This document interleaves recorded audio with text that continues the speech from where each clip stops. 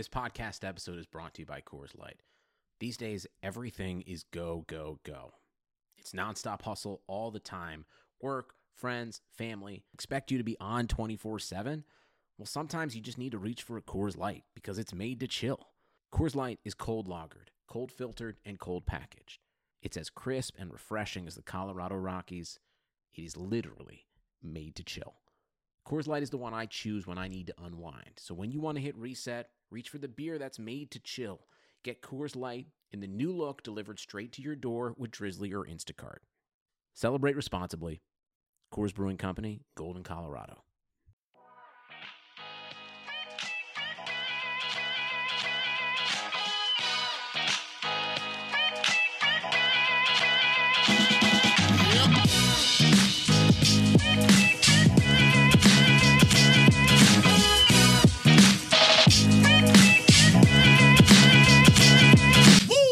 All right, guys, welcome back to the Establish the Pass podcast presented by Clutch Points. I am your host, Blake Lovell. With me is my co-host, Dylan Reagan, and we are back here for our Week 17 recap. And yes, I know some of you out there that listened to our first couple episodes we had before the start of the season, you thought we'd be canceled by now.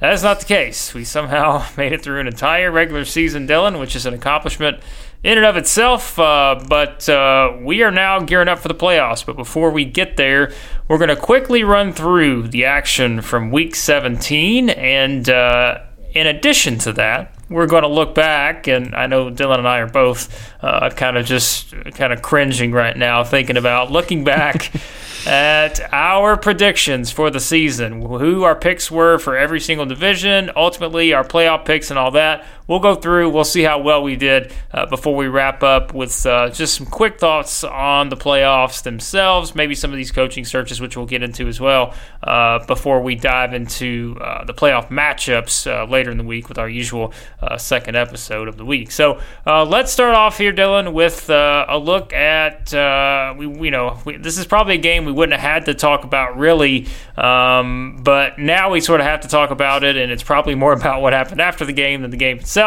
The Browns lost to the Bengals to cap off their fantastic 6-10 season. 33-23, the Bengals won this game. Certainly the bigger story here is that Freddie Kitchens was fired shortly after.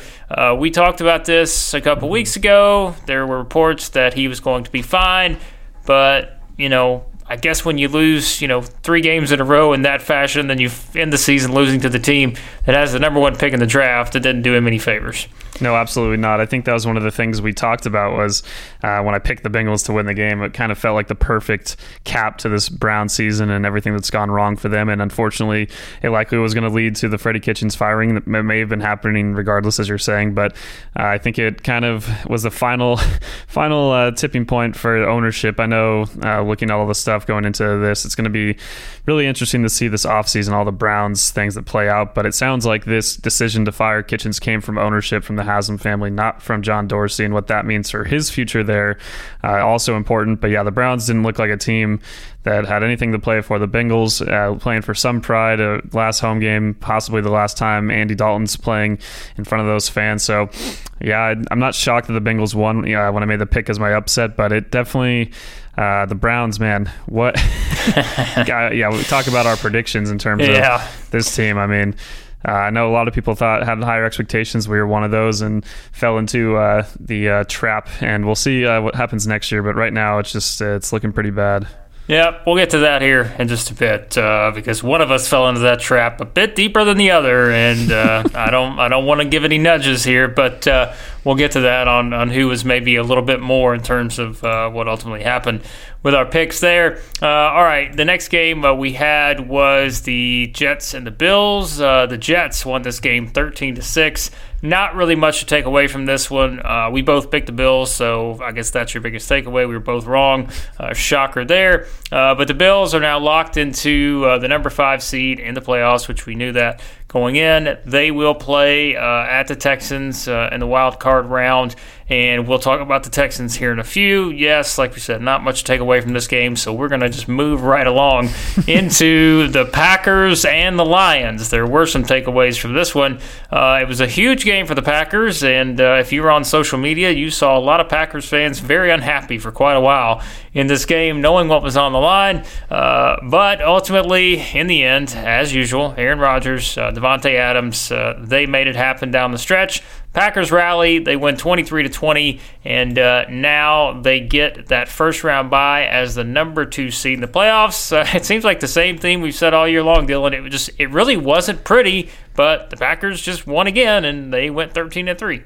Yeah, they follow up last week where I'm complimenting them for possibly their best performance of the whole season. Here, it was so brutal. And I was like, are they really going to lose this game to lose a bye and potentially the 1 seed, given how everything ended up playing out in the night game? But they find a way to, kind of turn things around. The defense digs in and starts getting a lot of stops, giving their offense time and time again opportunities. And for a while, it still didn't look like the Packers were going to capitalize. Aaron Rodgers did not look like himself. I know at points this whole season he hasn't looked like the guy we're used to, and it almost cost them here. But yeah, sure enough, they kind of back in. Not to criticize them too much, 13-3 is nothing to be upset about from the Packers' point of view. But man, some of these games on the stretch, I think about the Bears game that ends on that the last second, all the hook and ladder plays that they're trying to do to get that game tied. The Redskins only lose by 5. Now this one, it's just they're not putting away tough teams, and it's going to be a huge advantage for them playing at Lambeau. But as we'll get into, if the Saints do knock off the Vikings, that's going to be a really tough matchup for them in the divisional round. Yeah, I guess there were a lot of people saying the Packers could be, the worst number 1 seed in recent memory in terms of dominance. I assume there are people saying the same thing out there, the number 2 seed. Either way, like we said, winning's the name of the game. They won 13 of their 16 regular season games. That's a good spot to be in, and now get a nice week off before they find out who they will play in the divisional round. The next game on our list was the Chiefs and the Chargers. Chiefs won it 31-21. This was my lock of the week. Happened to get that one. It was a little bit closer than I wanted it to be. But I guess the takeaway here, Dylan, is that the Chiefs ultimately wound up with their own first-round bye and the number 2 seed in the AFC, which we'll get to the reasons why here shortly. But I guess, we've said a lot about the Chiefs. Really, I guess we could sort of just dive into the Chargers here. 5-11. This was a disappointment. And speaking of predictions for the playoffs, we'll get to those here in a little bit. This was another one that wasn't among our finest, I guess, for me. But I don't know. I guess we'll have time to talk about the Chargers in the offseason, but where they go from here is going to be very interesting. Yeah, it wasn't the worst game overall. I mean, they did outgame the Chiefs. The big turning point kind of was that Mecole Hardman kick return touchdown. And overall, the Chargers fought pretty well, and I thought they played one of their, they've had a lot of these games. It's not a one-score loss. They've had a ton of one-score losses this season. But I thought they played all right. There's just so many little things, all the details this team has that are just gone wrong the entire year. And again, it cost them. You talk about special teams, but just other costly plays here and there, drives that weren't extended with opportunities to do so. The offensive line not giving Phillip Rivers the time that he especially needs at this point in his career, as he always has, really, though, with his limited mobility. And yeah, for the Chiefs, the story, I mean, they get another win. They've been rolling here. Not their best, most dominant performance, but they find different ways to win. And that's one thing that's different from this with this Chiefs teams compared to last year. And it's a really scary thing for the AFC, especially now, as we'll be and a couple of the games down the list here. We'll get to the one that helped them get the bye, and all the atmosphere in Kansas City during that. It was something to behold. It really helped also with Kevin Harlan with that epic calling 2 games at once thing. That was just fantastic. But yeah, exciting times for the Chiefs, and yeah, a team that on all facets of the game right now is clicking. Yep, they are for sure, and we'll talk more about them here in a bit as we revisit our predictions for the season. And the other game here on our schedule, the next one up, was the Vikings and the Bears. The Bears won this one 21-19. A nice walk-off win for the Bears here. This was one Dylan really needed in our predictions contest, but I got this one. I said the Bears were going to win it. The Bears won it, and we'll actually, again, we know where the Vikings would sit. They are the number 6 seed. They'll play the Saints, the number 3 seed. in the NFC wildcard round, and we'll talk more about that here in a bit. We'll also talk more about the Bears once we look back at our predictions for the season. So not really much to take away from that game.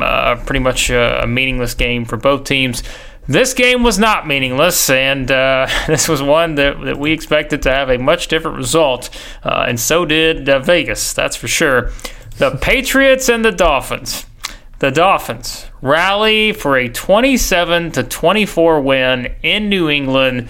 The Patriots were playing for a first-round bye, and ultimately the team that prevents them from getting the first-round bye. If you go back, if you want to just, do a nice marathon of the Establish the Pass podcast, and you just listen to our narrative throughout the entire 30-plus episodes we've had thus far.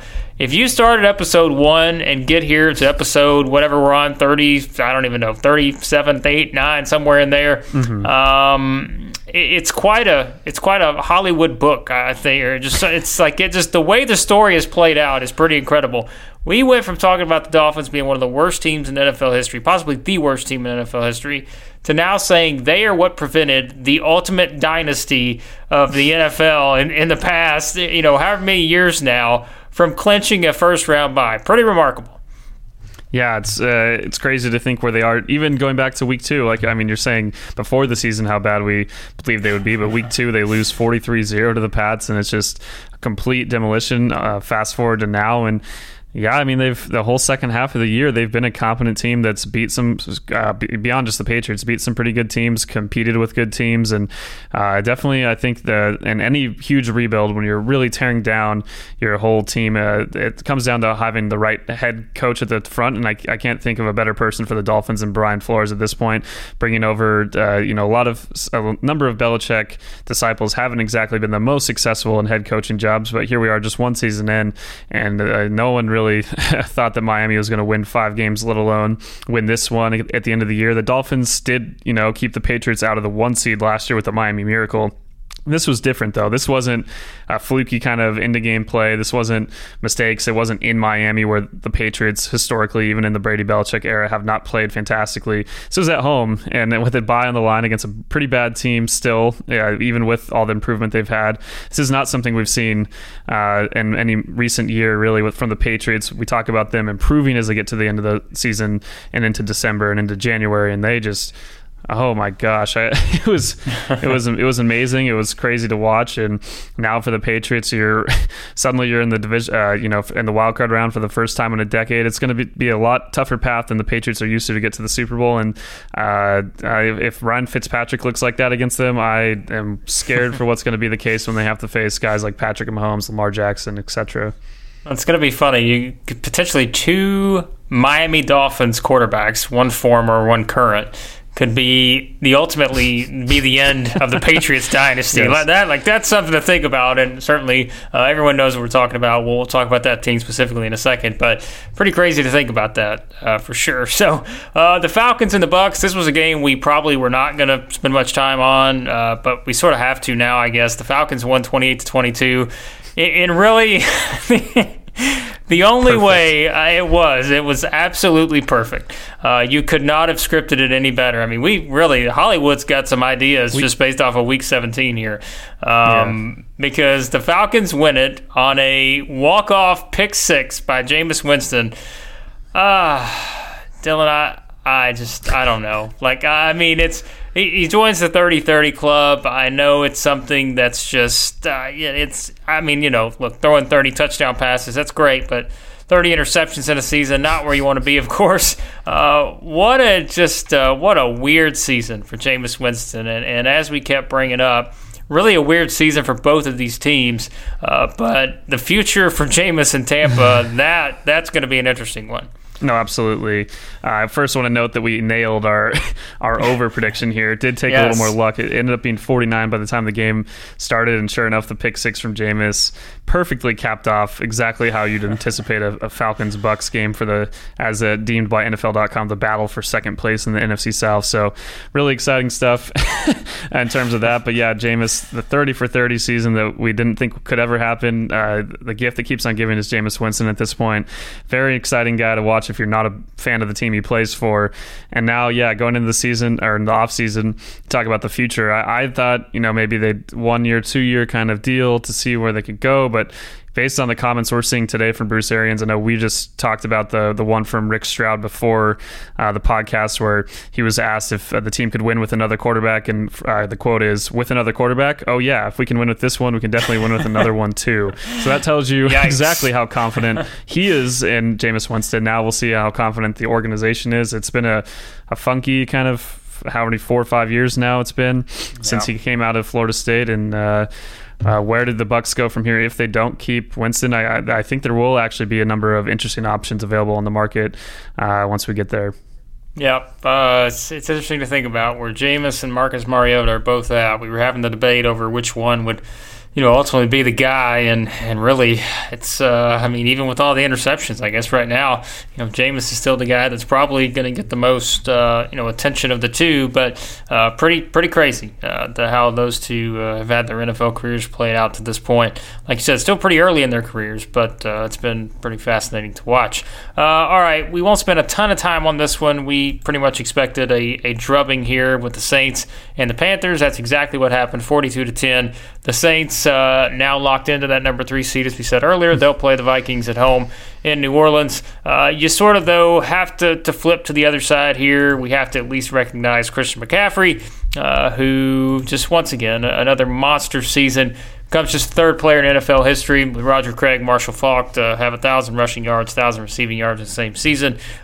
He's at least someone, Dylan, that's he's gonna attract a lot of attention, certainly from coaching candidates and all that. You'd love to have someone like that to work with, and that's just having him on the field and having him on the roster. That's probably should attract some pretty quality candidates there. Yeah, absolutely. They got, I know Chiefs offensive coordinator Eric Bieniemy is being interviewed, as well as Matt Rule from Baylor. So they've got some interesting guys that they're looking into. But I think quarterback will be obviously a bigger concern. If you're a head coaching candidate thinking about joining the Panthers, they have a lot of the infrastructure there elsewhere. But now we'll see what the deal is with Cam, whether they're going to stick with him, what the whole plan is there, what they're going to do. If Will Grier, he had some injuries in these last couple of games, so it's hard to really have a outlook that you're confident in on him. But I know there have been concerns about when they drafted him as well. So we'll just overall for the Panthers, I anticipated them being better than this. I know early in the season I didn't pick them to make the playoffs, but there's a lot of teams I picked to make the playoffs that did not make them. I did note that I thought the Panthers would be competitive, and early in the year they were, just like last year. It almost the two seasons really mirrored each other, and now it's going to be interesting to see where they go. It looks like Ron Rivera, their old head coach, is quickly going to get another job, but it's going to be all these candidates, all these different guys that are out there, all these names floating around. I wonder where they put the Panthers in the pecking order. Yes, Christian McCaffrey, obviously one of the best talented running backs we've seen in terms of being able to catch the ball, run, everything you could really ask from a running back. But there's still some other questions that begin under center for me if I'm looking at the Panthers as one of the possible places I could join. Yep, this was your lock of the week. The Saints were 13-point favorites, and you still went with it, and sure enough, that paid off in a big way for sure. It paid off for a lot of people who listened to you. All right, the Rams and the Cardinals, we're not going to spend any time on this one until later on, because we'll get into our playoff predictions and kind of revisit this one. But a pretty meaningless game for both teams. The Rams win it 31-24. They finished 9-7. Cardinals 5-10-1 in Cliff Kingsbury's first year there, Kyler Murray's first season under center. We'll talk more about the Rams here in just a bit. All right, the next one, the Redskins and the Cowboys. Thanks for a little bit to talk about here. The Cowboys did what they had to do, 47-16. They win this game convincingly. If only they would have did this a few more times during the season, they would have gotten in the playoffs. But as we know, they didn't get in the playoffs because of the game that followed them, or was at the same time, but the game that followed it on our list, which we'll get to in a second here. The Cowboys missed the playoffs. As of right now, Jason Garrett has not been fired, although the reports were that he had talked to the team, pretty much had the usual thanks for everything, which pretty much tells you what you need to know. But as everyone has pointed out with Jason Garrett and Jerry Jones probably going to let this thing drag out longer than it needs to, at least at this point, you would think. We don't know. We just, at this point, Dylan, we know he's going to get fired. It is what it is. Everyone's sort of leaning in that direction. You'd be very surprised if that's not the case. On the flip side, a potential coaching candidate for the Cowboys, no longer available, it seems. Not official yet, but it does sound like Ron Rivera is going to be the next coach of the Redskins. Yep. So they get there, man, and interesting fit there. I think he'll bring a lot of structure and a lot of the stability to an organization that has not had a whole lot lately. Obviously, we're talking about Bruce Allen being gone, not just from football operations, but from the organization itself, from the Redskins. So for them, it's going to be an interesting transition now. Ron Rivera, the guy that has worked with young quarterbacks before. I mean, he was Cam Newton's head coach as a rookie head coach the same year he came into the NFL. So now with Haskins, I think there's a lot of things that they need to do to provide stability around him. I do like the weapons we've talked about, Steven Sims and Terry McLaurin, and even the injured Trey Quinn. And so they got some weapons there, running back wise. If Darius Guice could just stay healthy, that'd be one thing. Obviously, offensive line is as it has been since before the season. We talked about it then. The one thing they're really gonna have to figure out in Washington, but I think they're gonna get a pretty good candidate to try to at least put them in the right direction moving forward. But yeah, for the Cowboys, this is a perfect kind of encapsulation of this whole season for them to blow out a bad opponent. They've done that a lot this year. They've beaten a lot of bad teams this season outside of that Jets loss, and they finished 8-8, and kind of sums up. You see exactly also the missed potential. You see Michael Gallup just going over guys, like was on a mission to just destroy the Redskins, it felt like, and the defense looks solid, and they have against a lot of bad teams all year. So just a missed potential for the Cowboys, and that's kind of been the story of these last few years. Obviously, we talked about the Des Bryant quote where he responded to a tweet about all the Cowboys players whose primes were wasted in the Jason Garrett era. Now it looks like we're moving forward. Eventually, like you're saying, by the time this gets published, who knows, the podcast, that he could be gone at that point. Everything's leaning that way. I don't think it would be a real shock if he somehow stayed in Dallas. I don't think it's going to happen at this point, especially after how this year went. Maybe they should have pulled the trigger a little bit earlier. I know last season kind of maybe saved his job, but all the things that went right for the Cowboys to finish 10-6 and win the division last year went wrong this year, and now it's got to be one of the more attractive jobs in my opinion still, even with the whole show, even with all the drama, Jerry Jones, all the things you have to deal with. I think the amount of talent that Dallas has at this point can't be ignored by any of these candidates. No, that's the case for sure, and I don't know. It's going to be interesting to see how that whole thing plays out, and where Jerry Jones goes next. With Ron Rivera now heading to Washington, knowing that Urban Meyer's out there, he's someone that's been mentioned a lot. We mentioned all the different coordinators: Mike McCarthy, Josh McDaniels, guys like that who are all possibilities for all these different teams. You mentioned Eric Bieniemy. It's going to be fascinating, but what else do we expect when it comes to the Cowboys? We know it's going to be interesting, and it's going to play out, I'm sure, in spectacular fashion. So, all right. So the Cowboys are not in the playoffs, and we know why. That's because the Eagles beat the Giants 34-17. Winners, I said on our predictions post that or our episode where I said, okay, I just got that feeling that this is going to be one of those games where, I could see the Giants winning this game. Going into the fourth quarter, I was like, all right, maybe I've got something here. But it didn't happen. The Eagles win 34-17. Like I mentioned, they pull away. Boston Scott, Dylan, he is going to be as legendary in Philadelphia as you are in Los Angeles, because what a performance. And I tell you, and you saw a lot of people bringing this up, but for the Eagles to get to the playoffs with this group that they had on the field, knowing their injury situation and all that throughout the season, for anyone that dare question Carson Wentz and gave him all this flack, and some of it was deserved at times, but man, to get this team to the playoffs with the group, like I said, that they had on the field a lot of the time because of injuries and all that, pretty outstanding feat for the Eagles.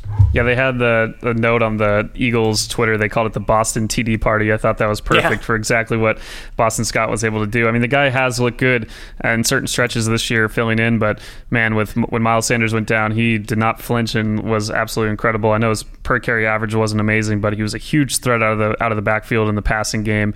And overall, the guy that outside of that one forced fumble where they recover at the 2-yard line to kind of put the final nail in the coffin for the Giants.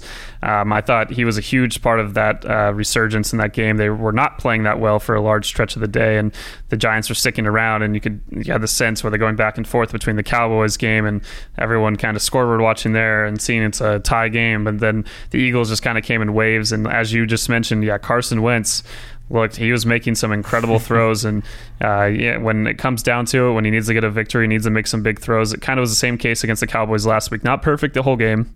The elements weren't perfect in either game as well, but he made a lot of really pinpoint passes where I know the Giants secondary, we can say what you will about them and how much they've struggled, but there were guys right there, and he was putting the ball on his receivers, making things work with guys again like Greg Ward and all these targets that we're not used to. Perkins, I mean, these guys are not the guys we anticipated before the year. And for the Eagles, I think they're going to be at this point. They win the division, not how the season didn't really go how they planned, but they're still in the playoffs, still got a chance to make a little bit of a run. I'm not sure how far they can possibly go. I'm not thinking this is a Super Bowl team, but I won't be surprised whatsoever if they beat Seattle with how this team has come together and if Carson Wentz plays at this level. Yeah, that's going to be a fun one. We'll get more into it here, obviously, throughout the week and talk more about that specific matchup, plus the Seahawks here in just a few. All right, these next two games, we'll talk more about these four teams probably once we go into the offseason. Not much of note here. The Raiders, we tried to give them every chance we could to make the playoffs. It just didn't bounce their way, and ultimately it wouldn't have mattered because they lost to the Broncos 16-15. Denver wins that game. Raiders finished 7-9. Broncos finished 7-9. Certainly, John Gruden's, I guess, his season-ending press conference today wasn't really ready to commit to Derek Carr as the quarterback for next year, and wasn't really ready to commit to anything. Knowing that they're going to have some big decisions to make for them to try to take that next step forward. Then the Colts and the Jags. This game, didn't really go, I think, as we expected it to. But what do you know? It's the AFC South, and that's no surprise. The Jags won at 38-20. Colts finished the season 7-9. Of course, as we know, not the season we expected because Andrew Luck retired right before the season starts. The Jags 6-10. No decision made yet on Doug Marrone's future, so I'm sure we'll talk more about that as they decide what they're going to do there in terms of their future head coach. The next one, the Ravens and the Steelers. The Ravens win at 28-10. They finished 14-2 easily. I mean, just without question, the hottest team in the NFL. They have just been on a tear. For the Steelers, Dylan, it was a season that, it's really to be at 8-8 is probably a big surprise. I don't think anyone expected them to be that good once Ben Roethlisberger got hurt. Knowing kind of the injury situation they've had all year long. James Conner's been injured all season. Juju Smith-Schuster's been injured for the majority. Like, they've both just been in and out of the lineup. For them to be 8-8, I mean, it's probably, not bad, and to at least have a shot at the playoffs. They won't get in, as we know. But for the Steelers, they've got something. They're going to have an interesting offseason, too, because they've got to make their defense is so good, as we know. But they'll certainly have to make some decisions on offense. And then for the Ravens, they go into the playoffs, again, just hot as can be. Yeah, so often we talk about teams with great offenses and we wonder, wow, if they just had a better defense, where could they go? And it's the complete opposite for the Steelers. You can't waste these years of this Steelers defense. I think they're just going to stay dominant and get even better. I mean, they're so young and so fast and so many good things for them to build on. But in this game, they played pretty well, but they still couldn't stop the run, and no one's really been able to stop the Ravens on the ground, even when Lamar Jackson and Mark Ingram aren't in there. that was the story of this one. I mean, the Ravens break the all-time record for most rushing yards in the season, which I didn't even know before the day was something that was possibly going to happen. So it's nuts to think about a team in 2019 breaking a record that's over 40 years old. I think it was the 78 Patriots held it before, and it's just remarkable what they've been able to do with that offensive line. Even with some of the injuries they've faced up front, they continue to just bowl through teams. We talked before the game when we both picked the Ravens about whether you'd rather have Robert Griffin over Duck Hodges. Combined, both guys had a QB rating of about 90 combined, so about 45 apiece. Not exactly a game for QB lovers, but the Ravens just show their dominance, how deep they are on both sides of the ball, how much they've been able to dominate the ground. And 14-2, their first number one seed since moving from Cleveland to Baltimore, and it's exciting for them to see what they're able to do. They couldn't be clicking any better than this, and I know both of their coordinators, defensive and offensive coordinators, Greg Roman and Wink Martindale, are both in high demand, so we'll see how long all of this is together. This might be, I don't think they're going to take necessarily a step back when those guys leave, just given the infrastructure that they've built there. But this is an opportunity for a team that is not like many of the dominant offenses we've seen in the last 20 years. A very different setup, and it's couldn't be more excited to watch the playoffs with the Ravens at the front of it. Yeah, they may have some coordinators leave, but unless they're bringing a guy named Lamar with them, I think it's probably going to be a little bit different in their new spots wherever they do wind up, or if they ultimately take new jobs. But like you said, Steelers number one seed locked in, and they will await their opponent here in a couple weeks. So, all right, an AFC South game that finally goes the way we expected it to, and more specifically, a Titans game that finally goes the way we expected it to. The Titans are in the playoffs. They controlled their destiny, and they took care of business with a nice 35-14 win against the Texans. The talk the whole week going in was that the Texans may try to play to win the game. We said it. There was no way that was going to happen. They were going to try to win, but they weren't going to play all their starters. That just simply wasn't going to be the case. And that was, the situation in this game, which allowed the Titans to ultimately get the win. Derrick Henry to claim the NFL rushing title, and he only needed 211 yards to do it. Just a tremendous performance from him. Obviously, the one big long run there at the end to clinch it, take it away from Nick Chubb, as if the Browns needed anything else to be upset about. But he was dominant in this game. And for the Titans, we should have known. I mean, look, I said it for the season. This is, the Titans are a 9-7 franchise. Well, they finished 9-7 again for the fourth straight season. And the good news is this time, it's enough to get them in the playoffs. And we'll certainly talk more about their wild card matchup against the Patriots later on. But here they are, Dylan. They made it. Yeah, it's manifest destiny for the Titans to go 9-7. Hopefully next year, for their sake, they'll be even better. I mean, they went 7-3. Just looking back under Ryan Tannehill, and this team definitely transformed on offense. The issues on defense we've talked about. The secondary is still in little flashes here and there. Made AJ McCarron look like he was back on the Bengals in 2015, but overall, still not surprised. As we said before the game, they weren't going to, especially when the Chiefs won. There was nothing to play for, and even then, between the 3 and the 4 seed, I'm not really sure how much you want to be in there in that situation anyway. It didn't really make a huge difference, especially if you're going to possibly have anyone go down. In terms of the Texans, a team that's very, as we've talked about, really top heavy in terms of relying on their top end stars. And after that, you see in this game, it's not like the Ravens when they take their starters out and they can still get the job done. The Texans became more of a hollow defense. There was one of my favorite tweets from the day from Bleacher Report's Mike Freeman. He said that Derrick Henry was making a lot of guys and the Texans make business decisions. They wanted no part of him. I know he earned every one of those 211 yards, but there were guys that were just bailing a little bit earlier than they might, watching him roll through. The Titans had a mission. They accomplished it, and now, as you said, we could go from another one Dolphins quarterback to another here that could end their maybe end, or at least get closer to the end of the Patriots dynasty, as well as a former Patriot. You have Brian Flores, former defensive coordinator there in Miami, and then now with Mike Vrabel, a former part of those Patriots Super Bowl teams, part of the beginning of this dynasty. It would be quite fitting for him to be the one to beat the Patriots in this situation. And the last time the Patriots, just thinking back, the last time they played in the wild card round, they got smoked by the Ravens. I think they lost 33-14 back in 2009 season. It would have been January 2010. So an unfamiliar spot for them, and a Titans team that has, at this point, I don't feel like they're really feeling much pressure compared to New England. This is a team that's just going to go out there and try to ball. Yep, Belichick's master plan. He's gonna, he handpicked 2 guys, Mike Vrabel and Brian Flores, and said, "All right, you 2 are gonna be the next. You're gonna be the future. So let's let's just take care of this now." And no, we know that's not the case. But the Titans back in the playoffs, and like we said, playing really well right now, and so they'll have some confidence going in to play the Patriots. We'll talk more about that one later in the week. And it was fitting that the NFL regular season would end on a game like this one, with the 49ers getting a 26-21 win against the Seahawks in Seattle in dramatic fashion. And really, Dylan, it was perfect for the 49ers too. Like this was exactly what you would expect for this team. A big defensive play would ultimately be what sort of helps them, get this win, clinch the number 1 seed in the NFC, win the division, all that good stuff. And what can we say? That's another one of those teams where a lot of people, myself included, took a little while to get on the bandwagon, but 13-3. A clinching win like this to grab that number 1 seed, and now they have a ton of confidence here in the playoffs.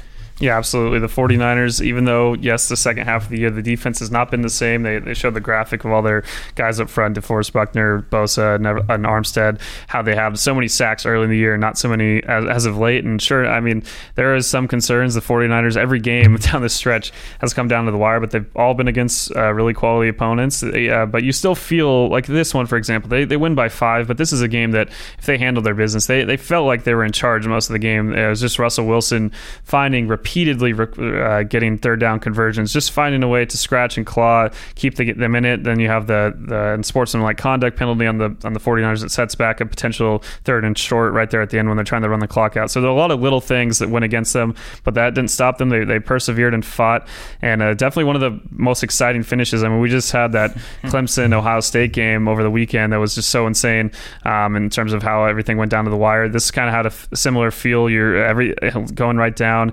So much on the line, not just for these 2 teams, obviously, especially for the 49ers from the 1 to the 5 seed. The Seahawks at this point had to play regardless this coming weekend, but for the Saints to go 13-3 and now they have a no bye, and the Packers possibly getting the 1 seed. There was just so much in play, so many people into this game that weren't fans of these teams. It was just a great time, and I hope that overall the narrative doesn't come down too much to that missed PI call where they didn't even review it in the end zone with Hollister, and I believe it was Warner. So yeah, that's exactly why the rule is supposed to exist. I just want to address it. Like this is like the time for this rule, and sure enough, indirectly it's the Saints again that kind of get screwed by nothing being reviewed as they miss out on a bye.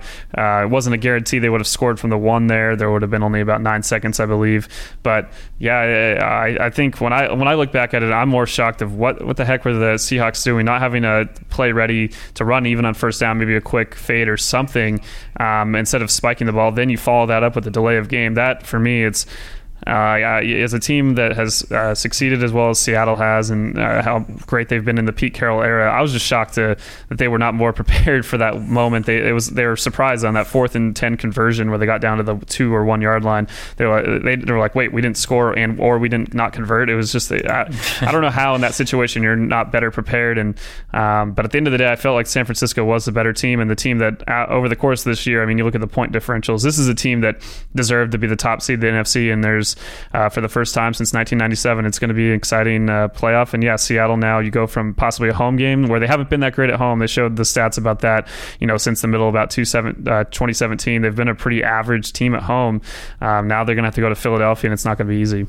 Yep, won't be easy at all. And it was certainly quite a regular season, that's for sure. But as we go through all those games, the playoffs are set. And quickly, I'm sure anyone listening knows the matchups. But the Saturday wild card matchups, the Bills at the Texans in the early game, the Titans at the Patriots in the late game. On Sunday, you've got the Vikings at the Saints in the early game, and the Seahawks at the Eagles in the late game. So that's the wild card round. And yes, with all the playoff seeds set, Dylan, that means it's time to revisit our playoff predictions. And we made all of our picks going into the season. It was one that probably one of our most downloaded episodes, which means everyone knows where we went wrong. We'll quickly run through these. Obviously, a couple of them we'll spend a little bit more time on than others. The AFC East, I don't think any surprise. We both picked the Patriots. The Patriots won. I think pretty much the points that we made were that there were really no other challengers in the division. Ultimately, the Bills got a bit closer than we expected. That's for sure. But it was the Patriots that were the team that wound up winning that division for a 67th straight year, or whatever it was, to the NFC West, which we both picked the Rams. And here's where we take a pit stop and talk a little bit about the Rams. We said it. Jared Goff's struggles, the line, it was just one of those seasons where, I don't know, like we saw the emergence of the Niners. We saw, the Seahawks play really well. And the Rams had too many of those games where they just, I think the couple of ones that spring to mind for me, well, I guess there's probably three. Although the Cowboys won the most recent one, maybe not. It wasn't a huge deal because we pretty much already knew what to expect. But the other two had to be the one against the Bucs and the one against the Ravens. Those two games just sort of signified they had some really bad games. And ultimately, a couple games like that wound up keeping them out of the playoffs. Yeah, it's rough looking back as someone who sides with this franchise and this organization. I still have confidence in what they're able to do moving forward, but I am concerned, as I've brought up before, about the whole possibility of Bruce Allen being brought in, even if it's just as a consultant. I don't really want the Rams to have any part of anything that was happening with the Redskins the last 10 years. But no, overall this year, it comes down to a lot of imbalance in terms of they just couldn't get it clicking at the same time for both sides of the ball. It felt like for a lot of the year, the defense was carrying them. And as we had talked about, they were a top 10 unit in DVOA-wise on defense. And the offense just was struggling so much. And just a lot of games, I think about the Steeler game, for example, where they just continually made mistakes, did not take advantage of opportunities, even when their defense gave them a touchdown on the first possession of the game. So you have that coinciding with the offense kind of figuring it out finally these last 5 weeks. They have the dominating win against the Seahawks. I mean, they have the game against the Cowboys. They did not play well there. But overall, over the last 3 weeks in particular, the defense just kind of caved in, and now you're having the rumors about whether that means Wade Phillips is going to be gone. I'm not sure if that's the best thing for a team that, when McVay came in with Phillips, that was such a huge thing for, having that kind of veteran presence along with such a young coach, as they brought together a 4-12 team and, boosted them to 11-5 one season later. So, I'm not shocked that the 49ers were good. I'm shocked they're this good. Seattle's probably about where they thought they would. 11-5 might be a little bit better than they actually played this season. The missed field goal against the Seahawks. I mean, yeah, even with all these things that we're talking about, you have the missed field goal on the final play in Seattle that would have flipped that game for the Rams, beating Seattle. And then you also have, the broken coverages and some of the little things that happened in the Week 16 game against the 49ers. You flip those. It's just all the little breaks the Rams got to go 13-3 last year. They're probably about an 11-5, 12-4 kind of team, given how good they had played. But they got a lot of breaks last year. They got none of them this year, and so there is that, hoping that it will kind of regress back towards the mean in terms of getting some of these little things to go your way. But still concerns about whether Jared Goff can really excel without a lot of other pieces around him playing well. We'll see what they do with Gurley. They actually could do, get out of the deal with him. I'm not sure if that's going to happen. But at this point with the Rams, it's just a lot of, you're just hoping they didn't try to go all in too quickly on a window that now maybe is closed.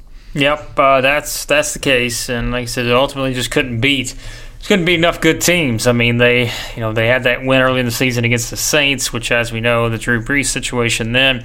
And then, beyond that, really that win against the Seahawks, that's about it. Like, that's the only good team they beat the rest of the ways. The Browns end up being bad. The Falcons are bad. The Bengals are bad, on down the line. That was what hurt them. And like I mentioned earlier, there's those two wacky games that they had. Well, I guess the Ravens one ultimately proved to not be all that wacky, but that one against the Bucs, where they were 3-0 going to that one, and then just gave up 55 points to Jameis and company. One of those seasons for the Rams. All right, the AFC South, which surprisingly we're not going to spend in. Really, we already talked about the two teams that will be in the playoffs there. As for our picks, we both missed. Although Dylan gets the edge here because his team got in the playoffs. I picked the Colts. I thought that they would still have enough to be able to win this division. As we said, we didn't have any idea what was going to play out with this division. Dylan picked the Titans, and specifically Dylan's note here on our spreadsheet I'm looking at from our picks. Dylan's first note when he picked the Titans was that the Titans have gone 9-7 the last 3 seasons, and this year that could win the division. Well, sorry, Dylan. They did go 9-7 again. You got that part right, but it wasn't enough for them to win the division. As you know, we know the Texans did that. Neither of us picked the Texans, so there's another miss on our part with that one, and certainly we'll be talking more about those two teams here as we look ahead to the playoff matchups. The NFC South, we did get this one right. We both picked the Saints. We did feel like that there was, another team that could be in that mix, and it was the Falcons, which we'll discuss here in a minute as well. That didn't play out like we thought it would, but we did get the Saints right. Honestly, that was probably one of the easier ones, I think, aside from the Patriots, I guess. We knew the Saints were going to be in a position, and everything played out, although the Drew Brees injury, probably made us question some things early in the season. The same probably could be said for the AFC West, which we both picked the Chiefs there. I did say I'd be surprised if Patrick Mahomes wasn't the MVP for a second straight season, and, well, seeing how Lamar Jackson has played, not so surprised there. Mahomes' injury, sort of midway through, probably made us look at the AFC West. We mentioned several weeks ago. Looking at the Raiders still being in the mix. But the Chiefs get another one, and that moves us on to what was probably our toughest pick in terms of our divisional predictions, the NFC North. And I decided to be bold, go with the Vikings, and you decided to take the Packers. And you got the glory of that one in one night in Minnesota because it was the Packers clinching the division there, Dylan. But really, it's so funny because we look back at our pick for this one, and we just kept looking at the Bears and thinking, man, are we going to pick both of these two teams over the Bears? And sure enough, it was probably the better option. Yeah, we were smart to do that. I know we talked a lot about the Bears and their tough schedule, and I believe we'll get down to it when we look at the wild card picks. I still think I put them in, regretting that immensely, given, putting my faith in a Mitch Trubisky run team with that tough a schedule. It definitely is something that in future seasons I'm going to evaluate. And I know reading before the year, a lot of some of the things I was reading from Warren Sharp and guys like that was that, schedule strength is a thing that is really underrated. And you just, when you play just so many good teams back to back to back and so many tough matchups, it really can take a toll. With both our picks, so luckily we didn't pick the Bears. I still thought you were going to good pick with the Vikings. I was not incredibly confident the Packers would finish 13-3. Now they haven't really again lived up to the expectations of a team that is 13-3, but here they are. Aaron Rodgers did not look as good as I thought. There were growing pains, not just in the offense, but really more about him as a quarterback, possibly taking a step back. I know in previous years we've seen some of these little things that we haven't before in terms of inaccurate throws on passes that he just never missed before. But yeah, the defense was one thing we talked about, or I put in my notes here, about the secondary improving, their pass rush immensely improved. I mean, Zadarius Smith could not have been a better addition. He's kind of the perfect free agent for what that team needed in terms of what he provided rushing the passer, but also just the mentality of and for that whole team being kind of a leader for them quickly. I think that has been really big. And yeah, another note I had about Matt LaFleur unleashing Aaron Jones, and at certain points this year there was still some frustration with his usage, especially early in the year when they were playing all those teams that were so good against the run. But over the course of the year, I thought Aaron Jones looked really dynamic, and now here they are, still, even if they haven't been as good, home field advantage, getting the number 2 seed, they're going to be a tough out.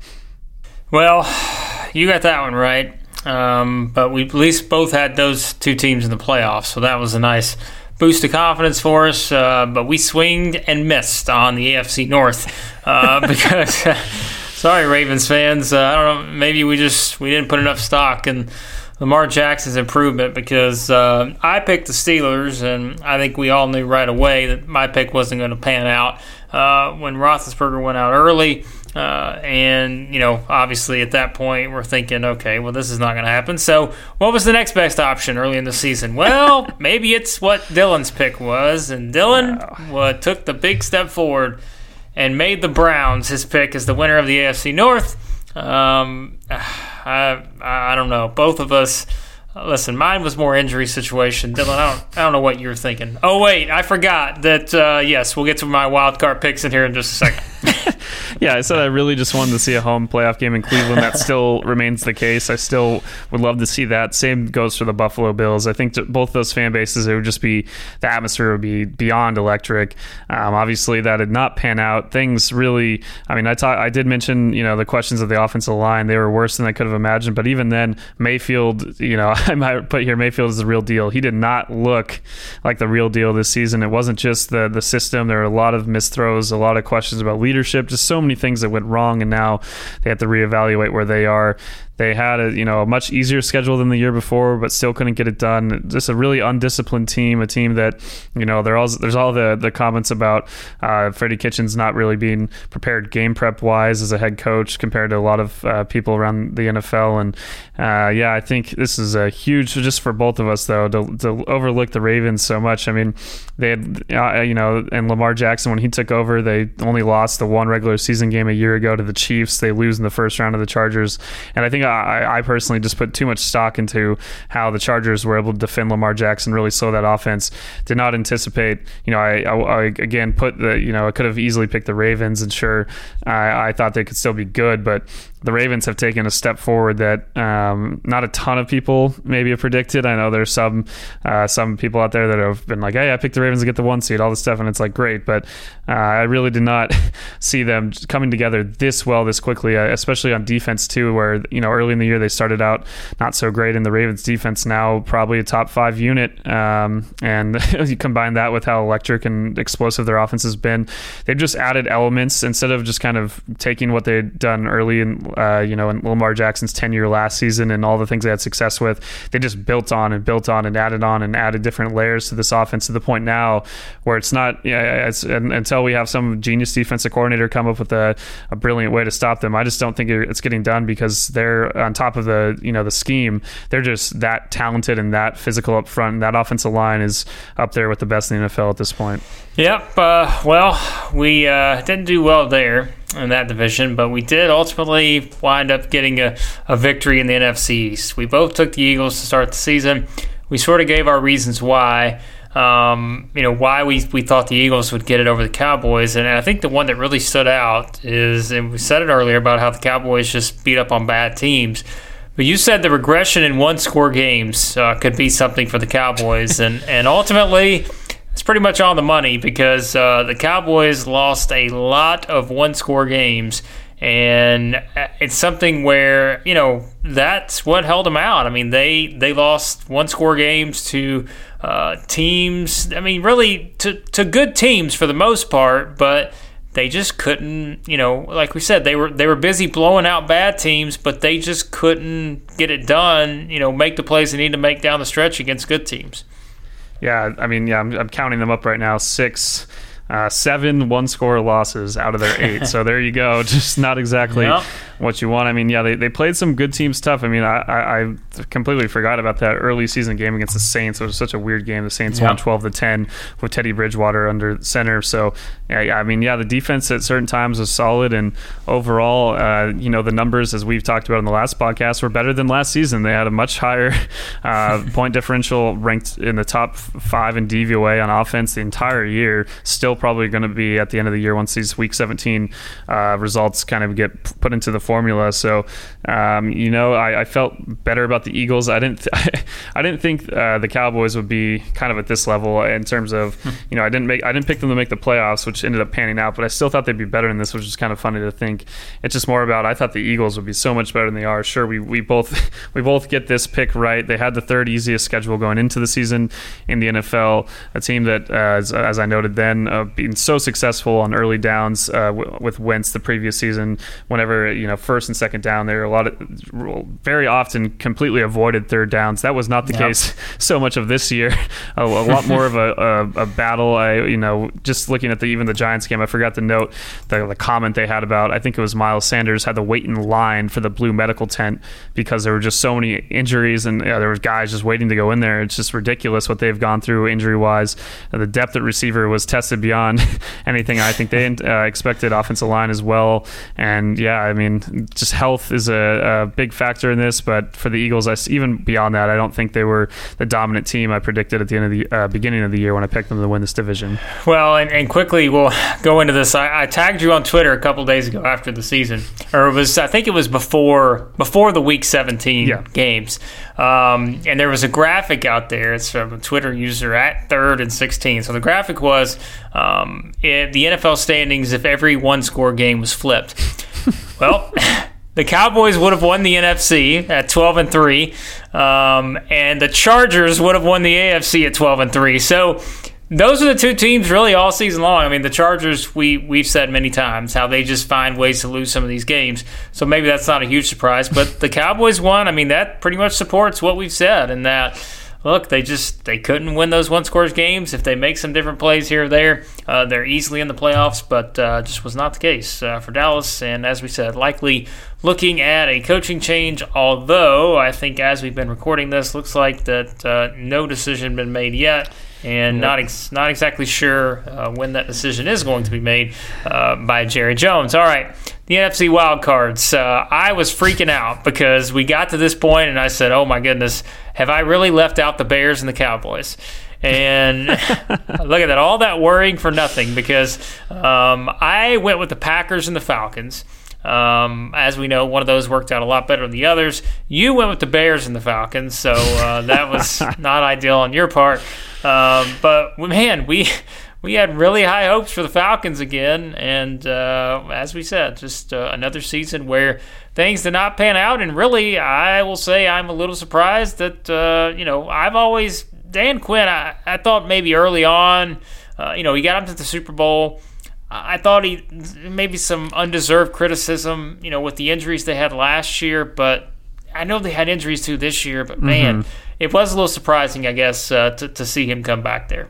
Yeah, I'm kind of shocked as well. I mean, at this point, is it going to take another 7-9 season? It's kind of, we're joking about the Titans becoming literally the epitome of 9-7. Yeah. Now it's like the Falcons have taken on the Jeff Fisher of teams with all these 7-9 seasons they're putting up, and the same kind of story here where early in the year just lose so many games, and then by the time they really find their rhythm, it's all over. But even then, it's still not pretty. It takes a pick six off Jameis Winston. I mean, everyone in the NFL basically this year has gotten one of those to win this last game, and of course it was from Deion Jones, the guy that is still such an important piece of that team, and it just hasn't mattered because they've just been so kind of hollow on defense, and they have the performances like we see against the Saints. Some of their they obviously beat the Niners late in the year, and that game probably their best performance even beyond the Saints game. I felt like the Niners weren't playing incredibly bad, and they still lost that game to Atlanta. So you see the talent, you see why we both thought both at least tried to convince ourselves maybe to pick them to win the division. Luckily we didn't do that, but at the end of the day, I mean, could have stuck with the safe route if we really wanted by picking the Seahawks to get back in. I think the Niners were a team that, we did talk about on that podcast. What they've done is beyond anything I thought they'd be able to do, especially on defense, going from one of the worst defenses to one of the best. And as they got healthier on offense this year, you see what Kyle Shanahan can really do with the team. So, of course, the Falcons probably wishing they had found a way to keep him, because now, if you're a Falcons fan, it's got to be frustrating watching the guy that helped your offense become one of the best in the NFL. Now, I know you get that little bit of revenge in Week 15, but he's the number one seed in the NFL and the NFC in the playoffs, and you're going to be watching the playoffs from home. Well, as if those wild card picks weren't bad enough in the NFC, let's get to the ones in the AFC, because I took the Browns and the Chargers. Which, again, these are all going to tie together because I took the Browns because I picked the Steelers to win the NFC North. You took the Steelers and the Chargers because you took the Browns to win the AFC North, excuse me. So we just bad all around here. We somehow relied on the Browns and the Chargers to feel like they were ready to take that next step. that didn't happen. The Steelers, we mentioned the injury situations and all that. AFC wildcard picture was not our finest set of predictions, that's for sure. Yeah, I let my disappointment in Bill O'Brien and my kind of biased opinion of him get in the way of picking the Texans. But as you mentioned, at least I got the Titans. So I think at the end of this, I'd have to look back through. I think we both got 7 of the 12. I think that's right. 7 of the 12 playoff teams. Me 4 in the AFC because you'll kind of slide the Titans in, I guess. Missed out on both of my wild card picks here, and then you got the Vikings on the NFC side. So yeah, we did our best, but it is pretty difficult. Yeah, I did not expect the Chargers to, in particular, drop this low. The Steelers, obviously, some of the injuries they had early in the year. I didn't anticipate the Steelers' defense jumping up and being as good as it was. I made a note about my concerns with their defense. Sure enough, over the course of the year, if you look at their stats compared to the last few seasons, they've really made a huge leap there. I just thought their offense would be good enough, and they've just missed the playoffs the year before. Of course, I didn't anticipate the whole Ben Roethlisberger thing. So with them, it's not as surprising to me as the Chargers. Going from 12-4 to 5-11. I know they another team that just continues to find ways to lose games and close games. And we'll see what they do next year. We'll see what the situation is at quarterback if Phillip Rivers is indeed done there. But yeah, it's another team that you look at kind of similar, different, but similar to the Falcons in terms of a team that you look at all of the talent they have and how it just hasn't managed to come together this year. Yep. Well, the good positive that we have here is that both of our Super Bowl picks are still intact. I had the Chiefs over the Saints. I was going to say, mine probably looks a little bit better than yours right now, but I had the Chiefs over the Saints. You had the Eagles over the Chiefs. So Carson Wentz, Dylan really needs you to be even better here. If you lead the Eagles to a Super Bowl with this, you are going to, I don't know, like you're going to replace Rocky Balboa because this would just be a unbelievable feat if that happens there for the Eagles. So, all right, that wraps up our fun look at back at our predictions. Week 17, real quickly, Dylan, before we start to give out all our plugs, look at all the stuff we have on Clutch Points. We'll go into all the playoff games here in our episode later in the week, but real quickly, the wild card round. Which game are you most intrigued by here as we get ready to look ahead? Because I'll tell you, for me, I think it has to be. I think it has to be the Titans and the Patriots because I just and the more I look at them all, I'm like, you could say Vikings Saints, but it's like I don't see the Vikings winning that game. And it's like the Seahawks Eagles, I guess that's a toss up, but really the way I look at it is, I don't know what to expect from either one of these teams, really. Bills, Texans, no disrespect to either one of those two teams, but you don't look at either one of those right now and feel like they're Super Bowl contenders. Yeah, I don't feel like the Titans are a Super Bowl contender, but the fact that this setup here with the Titans at the Patriots, all these questions about Brady's future, what's next for the Patriots? They haven't been the same this season. They just come off a loss to the Dolphins. I am so fascinated to see how they respond here against a red-hot Titans team. As we know, with Ryan Tannehill playing like he's playing, Derrick Henry, it's just A.J. Brown. This one should be a lot of fun. Yeah, we'll get into our full breakdowns like you were saying on the next one. But yeah, absolutely. When you asked the question just now and I quickly thought about it and I was like, oh, this is a no-brainer for me. It has to be Titans-Patriots. As excited as I am to watch the Bills and what they might be able to do against Houston, I think that's going to be an interesting matchup with that defense and the Texans offense with all the star power they have. Yeah, Saints, Vikings, maybe would have been more intrigued if the Vikings were playing like they did when they kind of turned around the ship in the middle of the season. Now, at this point, I'm not anticipating them going to New Orleans and winning. The Saints look like a full machine like they did at the end of last season. I think they're looking potentially as the best team at this point. At least last week, they were the best team looking wise in the NFC. So I think that, don't really question that game. And then the last one, a lot of different things on both sides, a lot of weaknesses that give me pause. So yeah, in this one, we're talking about a team we haven't seen, a dynasty that we haven't seen in this position, like we were talking about earlier in the podcast, in 10 years. years, and now they're facing a Titans team that, you know, the defense has been pretty bad, but you know, the Patriots have struggled against all sorts of defenses this year.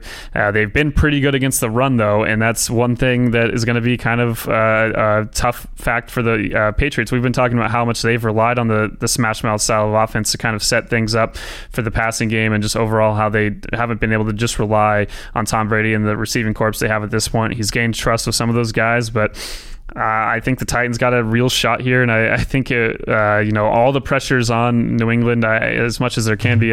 When you win 6 Super Bowls, and especially 2 of the last 3 years and 3 of the last 5 or 3 of the last 6, whatever that is, over the last part of this dynasty, there shouldn't be too much pressure. As a fan, you're thinking about it, and it's like we should be thankful for everything, but at the same time, you went from, you really backed into this number 2 or number 3 seed, and now you play a Titans team that in the past years we would have never picked against the Patriots with a team like Tennessee. But it's going to be an interesting matchup. I couldn't be more excited for this one in particular. Out of these 4, it's the one I'm looking forward to the most. I think it's going to be come down to the wire, really. I don't think the Patriots are just gonna, I don't think they have that extra gear that when they played the Chargers in the divisional round last year and they just blew them the heck out, and they were running through them, controlling the tempo, everything that we saw in all 3 of their games in the playoffs. I don't think they have that gear, so it's going to be interesting to see how they try to adapt, what Bill Belichick does to try to slow down this kind of multi-dimensional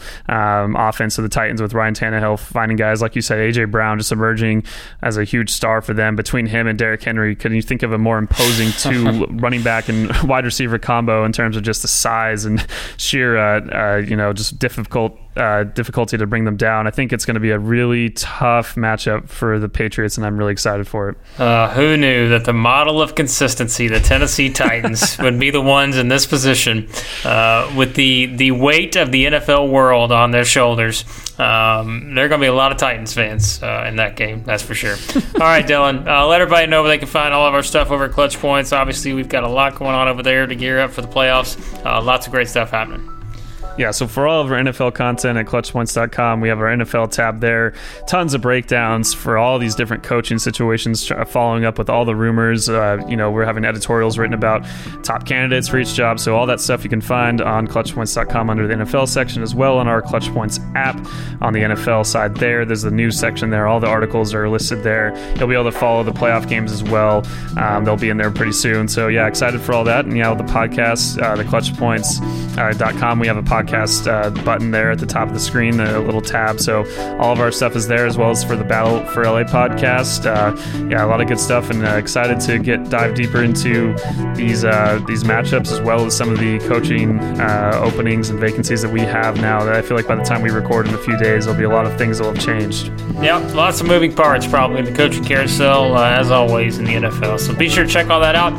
Subscribe to the podcast so you don't miss any of the great stuff we have coming up. ClutchPoints.com, go check it out to get you ready for the start of the playoffs. So thanks as always for listening, and we'll talk to you guys next time here on the Establish the Pass podcast.